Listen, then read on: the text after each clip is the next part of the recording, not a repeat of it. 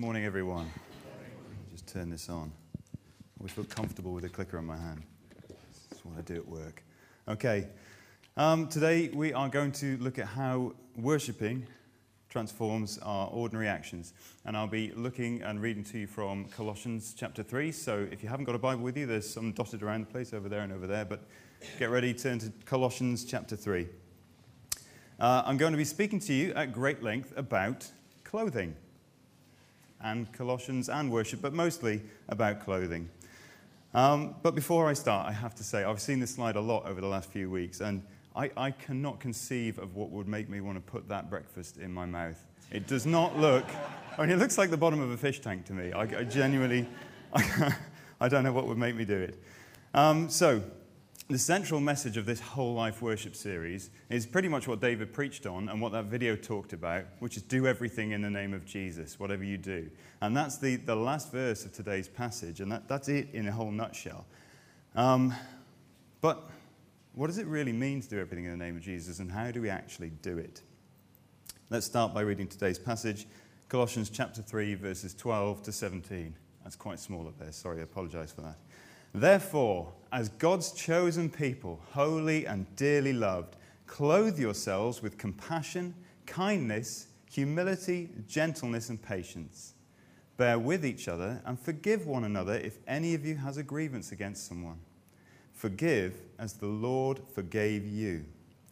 And over all these virtues put on love, which binds them all together in perfect unity.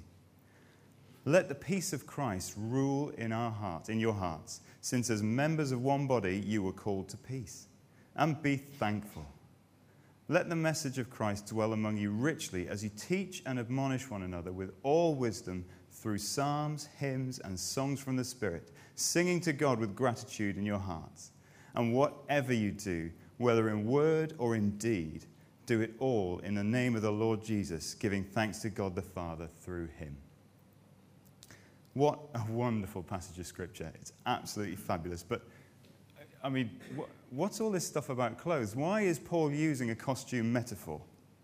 And come to think of it, how can we possibly study a passage that begins with the word therefore without actually thinking about what happened before this passage? Clothing marks us out. I brought along a jacket here. It's a rather fetching jacket that I got for my 18th birthday. I wore this all through university. Love this jacket. I love the jacket. Clothing marks us out. It can make a statement. It can brand us. It identifies us. It can also be used to blend in. It can camouflage us. It can be put on, and it can be taken off.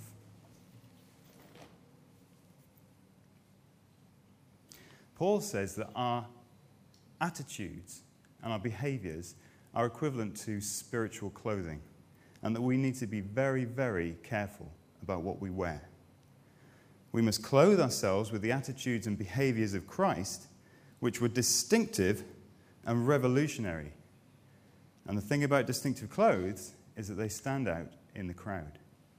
So if we're wearing the clothes of Christ, it should be pretty obvious. I'm not saying Christ went around wearing pink Bermuda shorts, but you get the point. Paul's point is that our clothing should identify us. It should reflect who we are. It's precisely this Jesus-centered identity that he's at pains to get across to the Colossians in this whole letter, which is why it's one of the most Christ-centric books of the entire Bible. It was a delight studying Colossians to preach it to you today, because there's so much wonderful stuff in it. So I'm going to give you a very quick overview. The church at Colossae was a relatively young church with some dodgy teachers in their midst. And these teachers were presumably telling them to obey human traditions, rules, and rituals in order to become a qualified Christian. And in chapter 1, Paul basically just introduces himself and his theme. Hi, my name's Paul. We haven't met. But I pray that you live worthy lives for God and are super thankful. And in chapter 2, he's at pains for the Colossians to understand that their new identity and salvation are rooted in Christ alone. That's Christ only, not Christ plus rules, okay?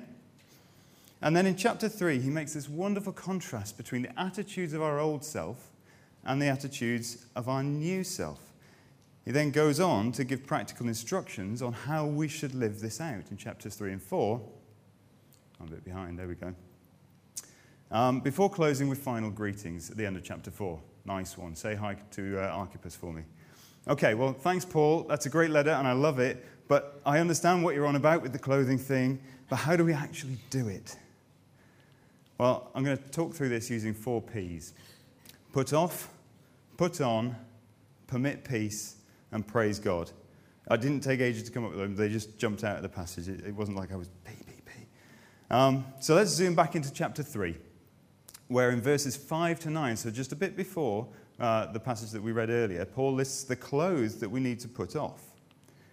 And they are sexual immorality, impurity, lust, evil desires, greed, which Paul equates with idolatry. He says greed is worshipping anything instead of God. Anger, rage, malice, slander, filthy language, and lies. So these behaviors, I mean, they sound really bad, but these are the very identity, the clothing, the look and feel of your old earthly self.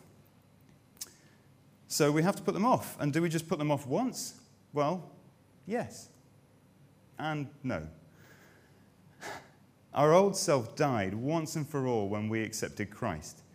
Our status, our standing before God, was permanently changed to righteous when we accepted Christ. Look at the tense used in verses 9 and 10. Since you have taken off your old self with its practices and have put on the new self. That's the past tense. It's done, it's finished. You don't need to do it again in that context. It's a bit like me wearing this base layer. I put a base layer on under my shirt. I don't normally do that, but I put a nice bright white one on. It's almost like a new skin. So when we accept Christ, we get a new identity that can't be taken off. And it doesn't matter what I put on over the top of it. Even if I put on all of this stuff again, my identity is fixed. It's rooted in Christ. And that never changes. Amen? Amen. Amen. Now, I don't know about you, often it does seem that when I get to the end of my day and I reflect back on my day, I have found that I have put on some of those old clothes again. Whether it's selfishness or greed, impatience on the A14, I suffer from that too. Lustful thoughts or swearing. Now, not normally all at once. I don't normally just pile the whole wardrobe on. And not every day, but at the end of a week, the list of my failings in that week is not a short list. And, I don't feel great about that. So why do we do it? It's not like we're walking along and go, oh, malice. Oh, how dashing. Yes, I'll wear a bit of malice. Yes, thanks. Oh, that feels good. No, we don't do that. So why we end up wearing our old clothes? Well, our old clothes are comfortable. They're familiar. They used to fit us so well. They're easy to put on because we like doing these things. I mean, that's a bullet list, right?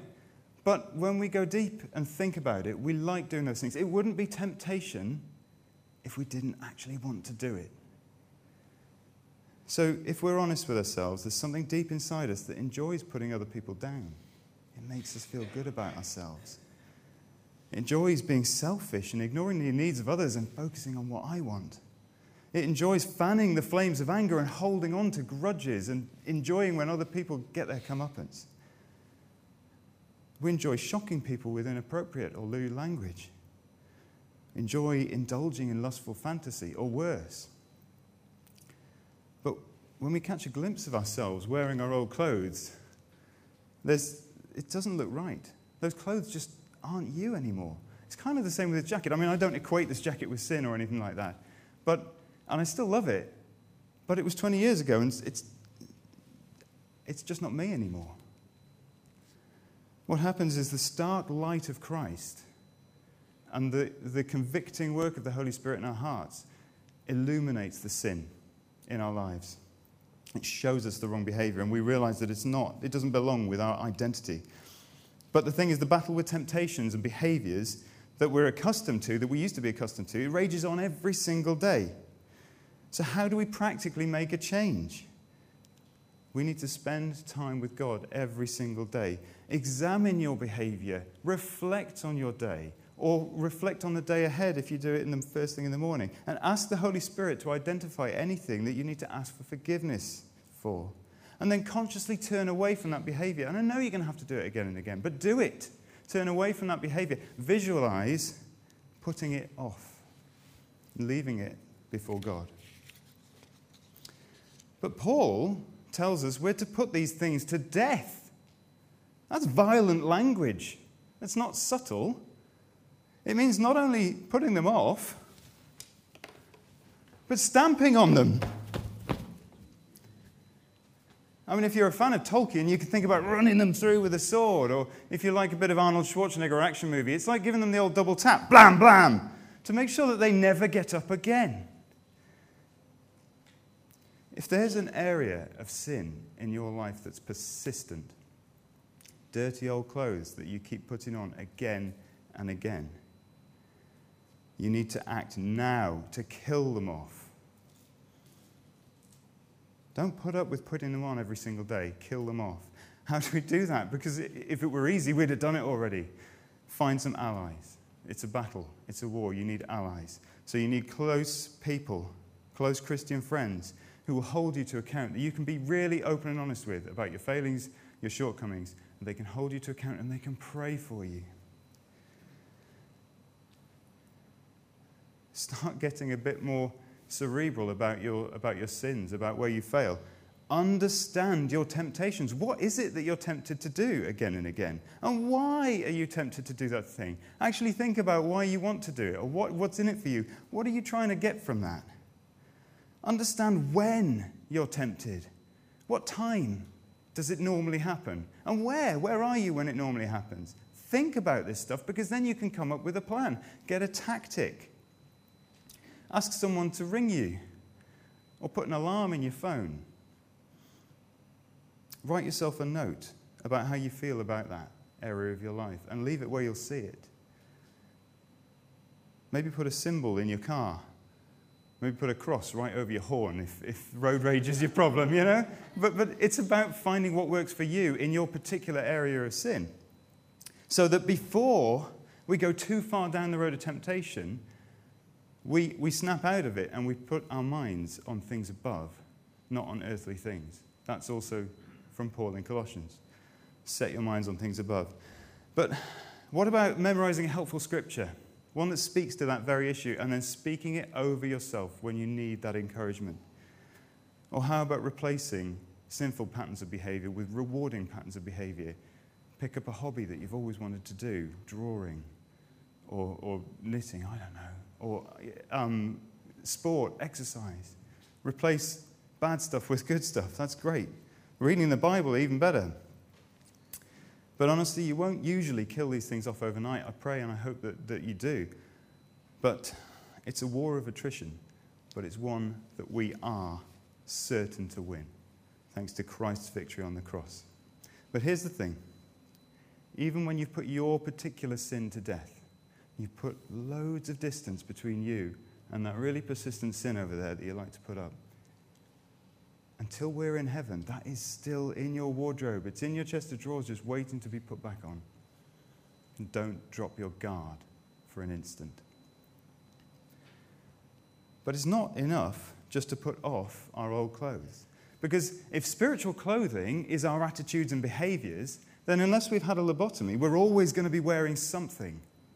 So what are we going to wear?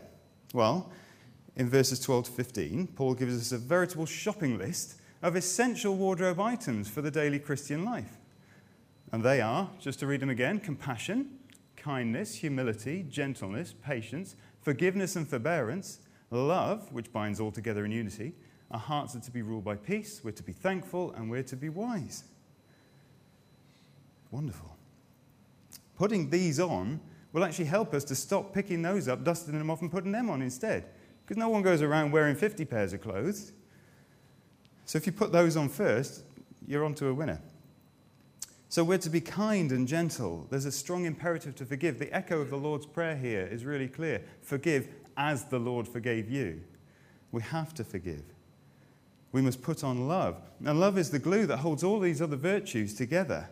And that, to me, there was an image that came to me of that, because all these different virtues, they're going to look a bit different in every person. We're all going to wear slightly different garments of clothing. We're not all going to be kind in the same way. We're not all going to be humble in the same way. But love is like the thread that wove every single one of those garments together. Your clothes, my clothes, our spiritual clothes are all woven together with the thread of love. I love that picture. So, now at first, when we put these clothes on, it might seem a little bit of an uncomfortable fit. Is that because they're wrong for us? No, we know they're not. They're the right clothes for this. They look great with our identity. So why do they feel a bit uncomfortable? Well, for me, sometimes it can feel as if I'm faking it a bit when I put these on. It feels a bit like I'm pretending to be a Christian sometimes. And I think that's because I'm very, very aware of my failings and my sin. The Holy Spirit makes us aware of how we fail to put those on sometimes and how we sometimes pick up that list. And that's normal. That's okay. There's a popular phrase at the moment, fake it till you make it. I'm not a fan of that phrase. It seems really trite. But actually, in this instance, through a mystery of God's grace at work and the Holy Spirit at work in us, it actually seems to be true. The word imitate appears 21 times in the Bible, and it's split between the Old Testament and the New Testament. Now, in the Old Testament, the word imitate is most commonly God saying to Israel, don't imitate the detestable ways of those nations around you. It's a negative standard that they're not to imitate. But in the New Testament, time and time again, we're called to imitate Christ by imitating Paul and the other apostles. It's a positive standard. It's the difference between the covenant, the law of sin and death, and the covenant of grace that God's given us. Instead of having a negative standard that we always fail against, we've got this positive standard that's at work within us. The more we copy these behaviors ourselves, the more they actually start to feel comfortable. And the more we just put them on without thinking about it. And with Christ in us, we've been given the power to do it. He's the fuel. I mentioned before that these Christ-like clothes should stand out in the crowd, and they will stand out in the crowd. If they sometimes feel uncomfortable to us, imagine how uncomfortable they'll make non-Christians when you're wearing them right in front of them. Now, I'm a bit of a pessimist. Anyone who knows me well will know that I love a good moan. Hopefully God will change that, but it just seems to be the case for now. But even me, I distinctly remember a couple of times at work where people have said to me things like, oh, John, you're always trying to see the best in people. Oh, John, you're always sticking up for people. I thought, they were trying to put me down. They were saying that as a bit of a slight because they were trying to slag people off behind their backs. And I was just thinking of the best or the potential for the best in them. What a wonderful compliment. And it made me realize when they said that, oh, I must have changed. I didn't notice that I'd put on kindness that morning. What a fantastic compliment. So yes, it should stand out. So how do we put it into practice? I'm not going to stand here and try and teach you how to be nice. I'm not going to stand here and try and teach you how to be gentle. You know how to do that. But how about this? If there's one person that you really struggle to be patient with, why not put all your effort into just being patient with that one person? Because I'm pretty sure you'll very quickly be being patient with everyone. Change your behavior towards that one situation, that one person. Get yourself a mentor. We're not actually, most of the time, we're not actually called to imitate Christ. We're told to imitate Paul and the other apostles and thereby imitate Christ. I've been meeting with Simon. He's here. Didn't know I was going to do this. But I've been meeting with Simon Sykes once a month for the last few years, I think. And it's been immensely beneficial to me. I can't pinpoint a single one thing that's changed in my life because we've been doing that. But the opportunity to meet with Simon, to share my life with him, share my struggles with him, and my passions as well, has been wonderful to have that prayer and walking together. It's been fantastic. So if you struggle to be patient, find a Christian who's mature, that you look up to, who's immensely patient, and get with them regularly and pray together. And patience wasn't our thing. Don't worry. So find yourself a mentor. And you know what? If you're a mature Christian, and thinking, yeah, you know what, I'm actually pretty good at putting on those clothes, and I don't really identify with much on that left-hand side because they're in the wardrobe, and I've distanced myself. Ask God right now, today, to put a name on your heart, who you should be drawing close to and helping with their struggles.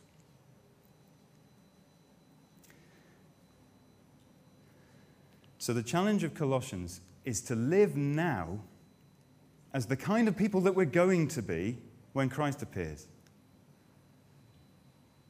Verse 10 says that your new self is being renewed, and I like the New Living Translation.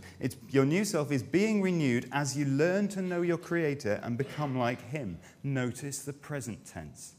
It's continually happening. It's both a lifelong journey and a daily struggle. It's a struggle to put off our old habits and put on new ones, but it's fueled, it's powered by Christ in you, the hope of glory. And this itself is an act of worship. This is how I'm linking it to that whole worship thing. Because as we learned from Romans 12, our true and proper worship is to offer our whole lives as a sacrifice. So daily struggling with putting off and putting on is in itself an act of worship. But right after issuing this challenge, if you look at verse 15, Paul says, "Let the peace of Christ rule in your hearts, since as members of one body you were called to peace." Paul gets that it's a struggle. He wrote about that in his other letters. He understands that. And he reminds us not to be overcome by guilt at our own failings. You were called to peace. Note the language. Let the peace of Christ rule in our hearts, in your hearts. This is an act of permission. Christ is already in us, and we're already in him. His peace is just ready and waiting to flow into our hearts. But we must choose to put down whatever we're worrying at, whatever we're worrying about. It's like picture a dog worrying at a bone or a rag. You've got to let that go to allow the peace of Christ to rule in your heart. And if you take anything away from this morning, take this one thing. Because this means we can hold our faith in balance. And it's something that I've struggled with. On the one hand, we daily strive and struggle to fight the good fight, to strain for the prize, to put off the old self and put on the new self, and it's hard. But on the other hand, we can have peace with God. Wherever we're at on the journey, right now, today, we can have peace. We can have the grace and forgiveness of Christ, and we can have that in balance. It doesn't permit that. It doesn't say that that's okay, but it does say that our identity is rooted in Christ. Pick yourself up each time you fail. Ask God for forgiveness. Keep a short account with him. Commit to trying again tomorrow. But then forgive yourself and allow Christ's peace to enter into your heart.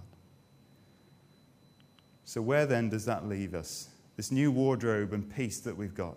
Well, as we continue to put off, put on, and permit peace, we enable ourselves to be truly thankful for who Christ is, for everything that he's done for us, and for the promise of our own resurrection and appearance with him in glory.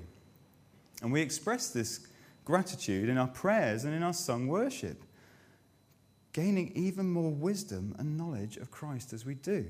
Paul says that we gain wisdom as we worship. Sung worship has always had a powerful teaching role in the history of the church. So don't complain about the worship on a Sunday if you don't like it, especially if I'm leading it.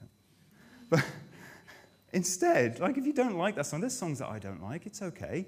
But instead, why don't you use that as a prayer of thanksgiving to God? Use it to express your thanks to God. Use it to gain wisdom. Why don't you work out where those lyrics, which passage those lyrics come from, and memorize them. Commit them to your heart. And also use it to build up the body of Christ by encouraging Christ's message to dwell among us. Paul says Christ's message literally dwells among us as we worship him.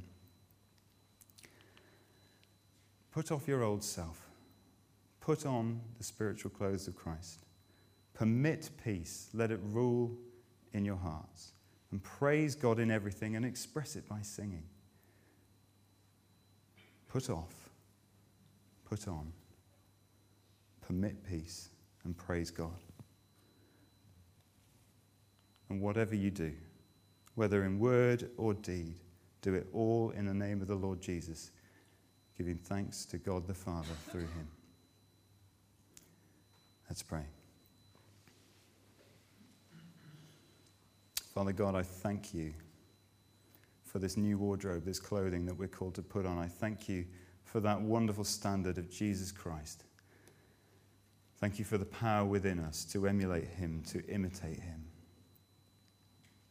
And I thank you for the support and the fellowship of those Christian brothers and sisters around us who can spur us on and keep us going. But above all, Lord, I thank you for the grace that you have given us freely because you love us, to forgive us for our sins and love us right now wherever we're at on our journey. I pray, Lord, if there are people here who need to hear that message, Lord, that they will hear it loud and clear. Will you break through in their hearts and give them that forgiveness and a knowledge of that forgiveness that allows them to be at peace with you, Lord. I pray a gospel of peace over this people this morning. And I pray against any strongholds of sin that may be raging in people's lives, Lord, and I break them in the name of Jesus Christ this morning. May we all be imitators of you. Amen.